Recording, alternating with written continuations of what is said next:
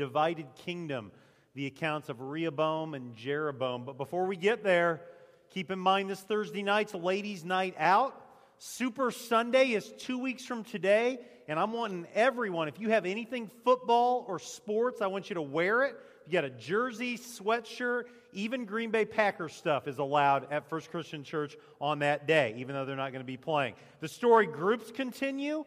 If you're not in a group and you want to be in a group, I lead 2 evening groups that I'm personally inviting you to be a part of. 5:45 on Sunday, 6 p.m. on Wednesday. We meet in the Lord-Led Ladies classroom upstairs on the east end of our building. I'd love to have you join us. Our pancake fundraiser breakfast, giving you some advance notice, is Saturday, March 7. And that's a huge fundraiser for our mission trips. There's a mission trip meeting following the service today for all junior high and senior high students and parents that are considering being a part of the summer 2015 mission trips. And last announcement that's not on the screen, our Wild Game Potluck is on Monday night, February 9. It's a great time to invite friends who maybe aren't a part of this church or any church to join you. It's a good time, and you get to eat all kinds of exciting kinds of food. Where have we been with the story? We started in September, went 11 weeks, then took a 6-week break and jumped back in 2 weeks ago. Just to summarize real quickly, if you weren't with us, what you missed on January 4 and January 11, we looked at chapters 12 and 13. That showed us how the man after God's own heart, King David, a man who had it all, really blew it in a major way. He became complacent, he committed adultery, he practiced deception, and ultimately became a murderer. Because of that, he tasted the consequences of his sin for the rest of his life. However, David, if there's a good note to the account of David, he really experienced true repentance. That's one thing that we've got to give David credit for, and his kingdom ended well. It is a positive ending, and he passes the torch to his son Solomon, and Solomon starts just on fire. He's told by the Lord, you can ask for anything you want. He says, give me wisdom. The Lord says, I love your answer so much, I'm going to give you wisdom and everything else. You're going to get riches. You're going to get land expansion. And in the middle of Solomon's reign, Israel is as great as it's ever been, and I believe it's the greatest nation on the face of the earth. Solomon's splendor, you can't even put it into words, how great Solomon was, how much he had at his disposal. But Solomon fades, and he fades huge. And the reality is he allowed many of his wives to turn his heart. He had a divided heart. And before long, he was doing the unthinkable. He was worshiping foreign gods. He was erecting idols. Totally violated commandment number 1, no other gods. Commandment number 2, no idols. And Solomon is told that his kingdom will be taken from him and will be ripped in two. And that's where we're at today. A kingdom divided, the account of Rehoboam and Jeroboam. And just to give you a one-sentence context, here it is. Despite the splendor of Solomon and the kingdom he has established, civil war is on the horizon. Civil war has arrived as the reign of Israel's third king comes to an end. I have to confess to you, this was a difficult chapter, not just to read and to process and to try to figure out, but to try to put into a sermon. There's a lot of history, and it's a lot of negative history. And so I'm telling it in story form, 4 parts, and my hope is that as you go through this, you don't just say, yeah, history from 2,900 years ago, 3,000 years ago, but that as you see the mistakes that Solomon made and Rehoboam made and Jeroboam made and counselors made, that you'll say, how's this affect me in my life today? What's my takeaway as I try to live my life following after God in 2015, following Jesus Christ in the modern day? So with it, let's dive in. Part 1, this is kind of review. Solomon finishes poorly. The king who had it all loses everything. And he really did have it all. He really was on top of the world. If there's anyone that is set up for long-term success, for long-term prominence and prestige, it's Solomon. But despite the fact that he had it all, he loses everything. He fades poorly.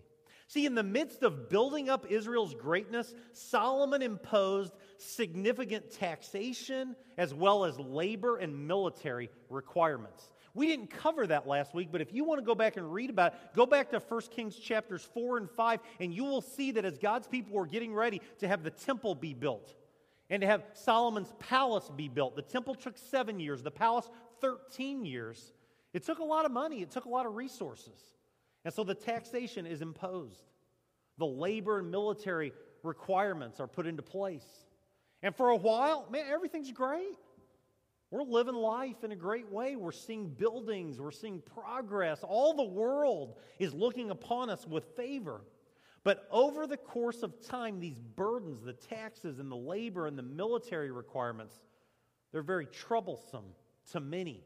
Adding into that is Solomon's unwise flirtation with idolatry, the worshiping of other gods. It creates what I would call a negative energy, but more importantly than that, it angers the Lord.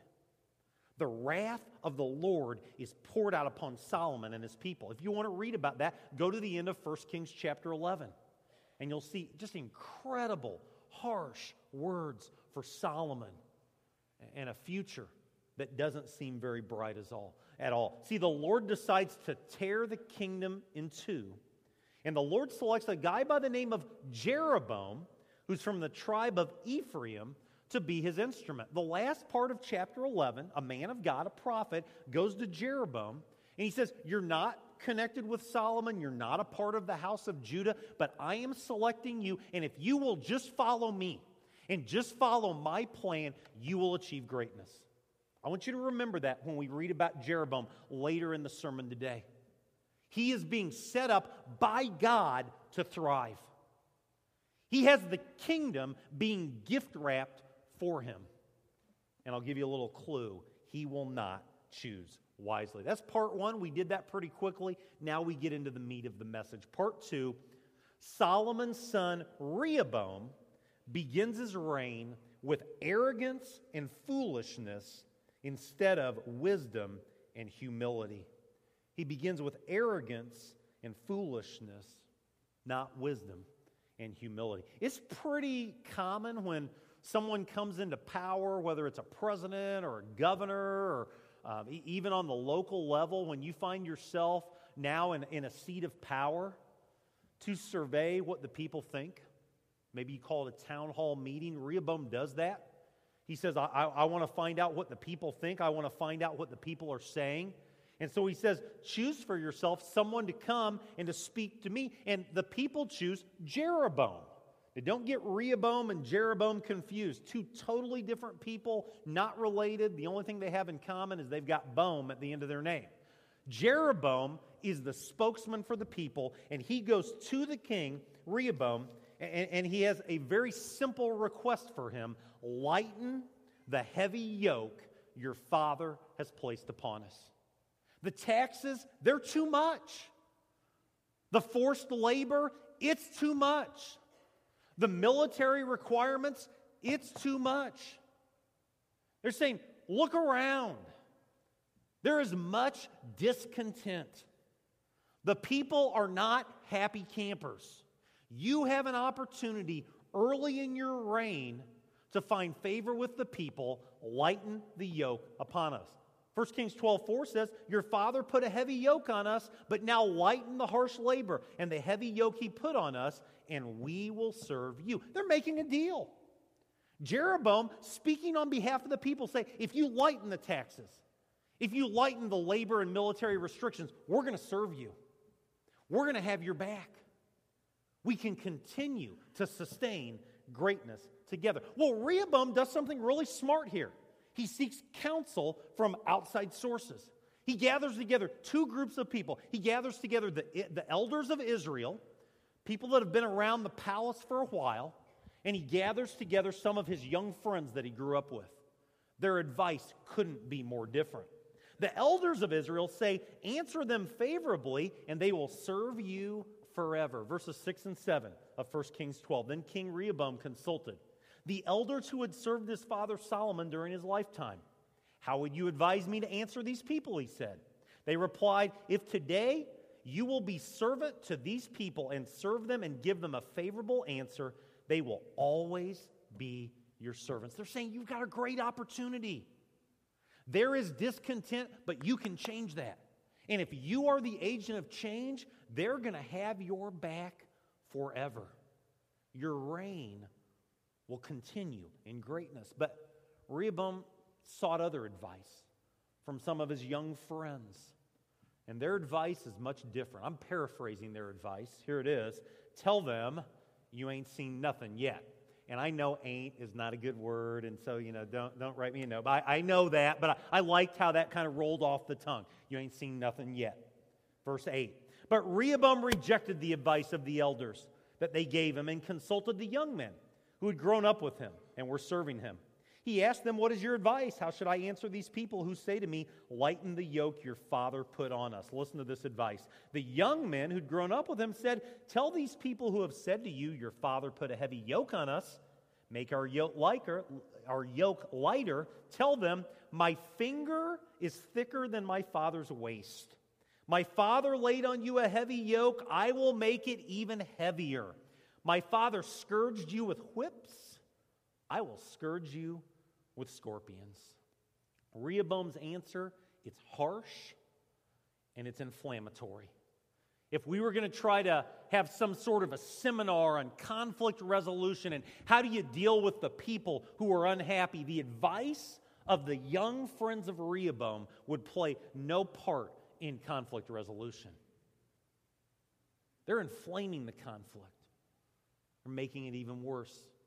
And Rehoboam decides, I'm going to follow the advice of my friends. Verse 14, this speaking to the people, "My father made your yoke heavy. I'm going to make it even heavier.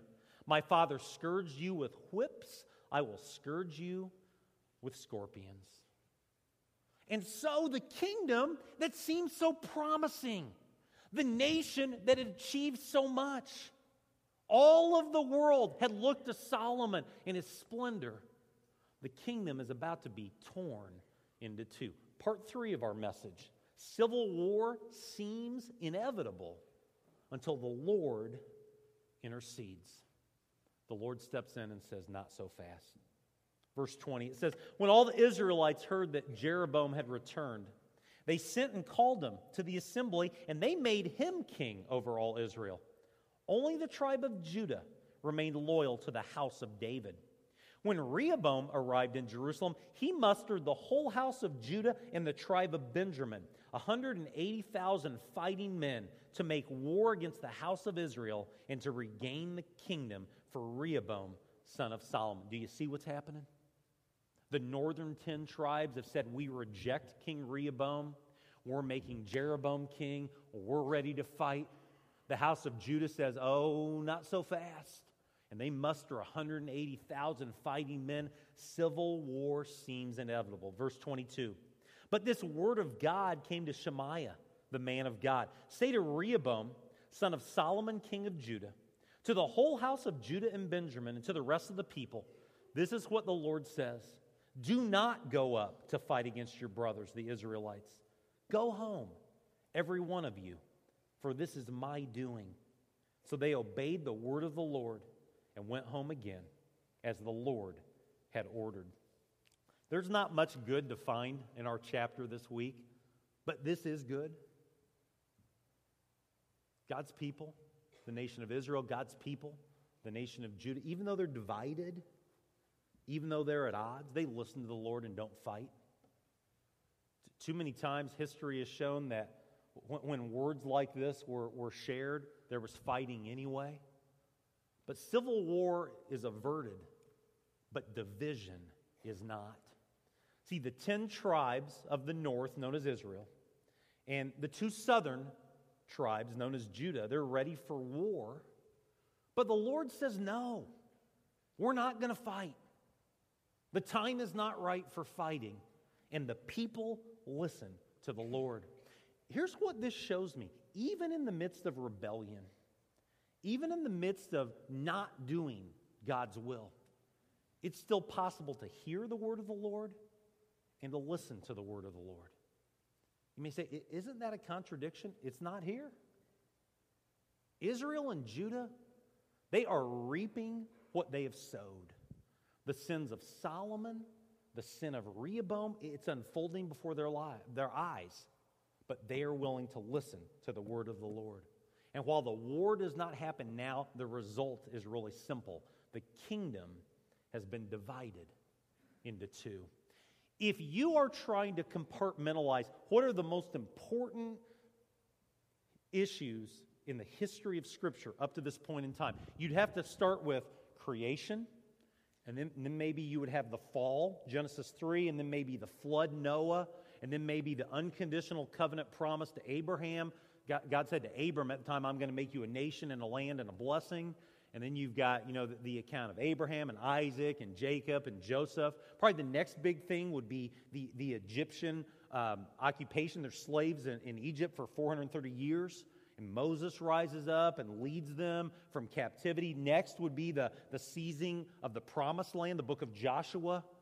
Maybe next would be what we call the monarchy, the raising up of kings, Saul and David and Solomon. The next huge thing you have to understand is this division. From here on out, until they are no more, God's people are divided. The north is Israel, the south is Judah. Huge negative time in the history of God's people. Well, part 4 of the message today gives us an insight to Jeroboam. Rehoboam, Solomon's son, doesn't follow the advice of the elders, listens to his young friends. As a result, it just accelerates this divide that took place. If anyone was poised to really be able to thrive, it's Jeroboam, king of the north, king of Israel. He's in a situation, not only has he been called by God at the end of chapter 11, he has now been put into power and he can lead. Let's see what Jeroboam does with power. And the answer is this: Jeroboam takes his God-given calling and he prostitutes himself and many others along the way. You may say, that's a harsh word, prostitutes himself? Couldn't you find a kinder word, a nicer word? No, not really. Let's read about Jeroboam and find out why I chose to use this word. Verse 25, it says, Then Jeroboam fortified Shechem in the hill country of Ephraim and lived there. From there he went out and built up Peniel. Jeroboam thought to himself, the kingdom will now likely revert to the house of David. If these people go to offer up sacrifices to the temple of the Lord in Jerusalem, they will again give their allegiance to their lord Rehoboam, king of Judah. They will kill me and return the kingdom to Rehoboam.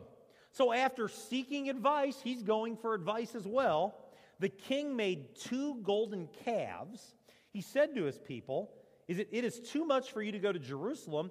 Here are your gods, O Israel, who brought you up out of Egypt. One he set up in Bethel, the other in Dan. And this thing became a sin. The people went even as far as Dan to worship the one there. Jeroboam built shrines on the high places and appointed priests from all sorts of people, even though they were not Levites. He instituted a festival on the 15th day of the 8th month, like the festival held in Judah, and offered sacrifices on the altar. This he did in Bethel, sacrificing to the calves he had made. At Bethel he also installed priests at the high places he had made. And on the 15th day of the 8th month, a month of his own choosing, he offered sacrifices on the altar he had built at Bethel. So he instituted the festival for the Israelites and went up to the altar to make offerings. Jeroboam starts thinking, and trouble soon follows. Now you may be saying, is it bad to start thinking? Not at all. We should have a desire to grow intellectually. We should have a desire to seek wisdom. But Jeroboam is so worried about holding on to the kingdom that's God ordained. It's God given, that he starts thinking, and before long he finds himself in trouble. See, he's worried about the northern kingdom traveling to Jerusalem, which is in Judah. It's in the southern kingdom. He doesn't want the people going to the temple to worship, so Jeroboam gets creative. Now, I love creativity. I think creative can be very, very good. But when you get creative with God's word, when you get creative with worship, you're going to find yourself in huge, huge trouble. Look at what Jeroboam's creativity looks like. He erects 2 golden calves. What? Did he not know had he not watched the 10 Commandments? Had he not seen that movie? Are you kidding me? That's supposed to be a joke. Shrines on the high places? Are you kidding me? Priests are appointed who are not Levites. Festivals and sacrifices beyond the law are instituted. Here's what he's doing. He's taking the law that God's people held central to their faith, and he's rewriting the law. And in the process, violating commandment after commandment after commandment. It'd be a little bit like if I announced today that we are no longer going to hold to the truths of the Old Testament and the New Testament, but there's a new book. There's a new chronicle that I'm going to bring into the mix. And I believe that it was God given to me. And you can read the Old Testament if you want to, and you can read the New Testament if you want to. But this book is going to become central to what you need to believe. If I did that, I hope you would cry heretic. I hope that would be my last sermon at First Christian Church. But God's people, they go along with it. Okay. Not quite as far to Bethel as it would be to Jerusalem. Golden calves? What's the big deal? Altar at the high place, does it really matter? I mean, it's worship. It's some kind of worship. Festivals? We love festivals. What's the problem with one more festival? The problem is this. Jeroboam is rewriting the truth of Scripture. And so Jeroboam goes from being really good with God, being God's instrument, to being a great disappointment to the Lord. And so the Lord communicates this disappointment and anger with Jeroboam in a supernatural way. We're not going to study that this morning during the sermon time, but it's really a cool account in chapter 13. I'm going to paraphrase it, but I would encourage you to read it this week. A man of God is sent by God to Jeroboam to confront him on his sin. Jeroboam doesn't like what the man of God has to say. And so in anger, he points his hand at him and starts to pronounce judgment, I believe death on him, when something really wild happens. His hand just kind of shrivels up. And Jeroboam's like, whoa, what is this? Jeroboam's like, you have to pray that my hand will be restored. And the man of God does that. He prays that Jeroboam's hand will be restored, and his hand is restored. If I'm the man of God, you're living the rest of your life with a shriveled up hand. I'm just telling you right now. But the man of God's a man of God.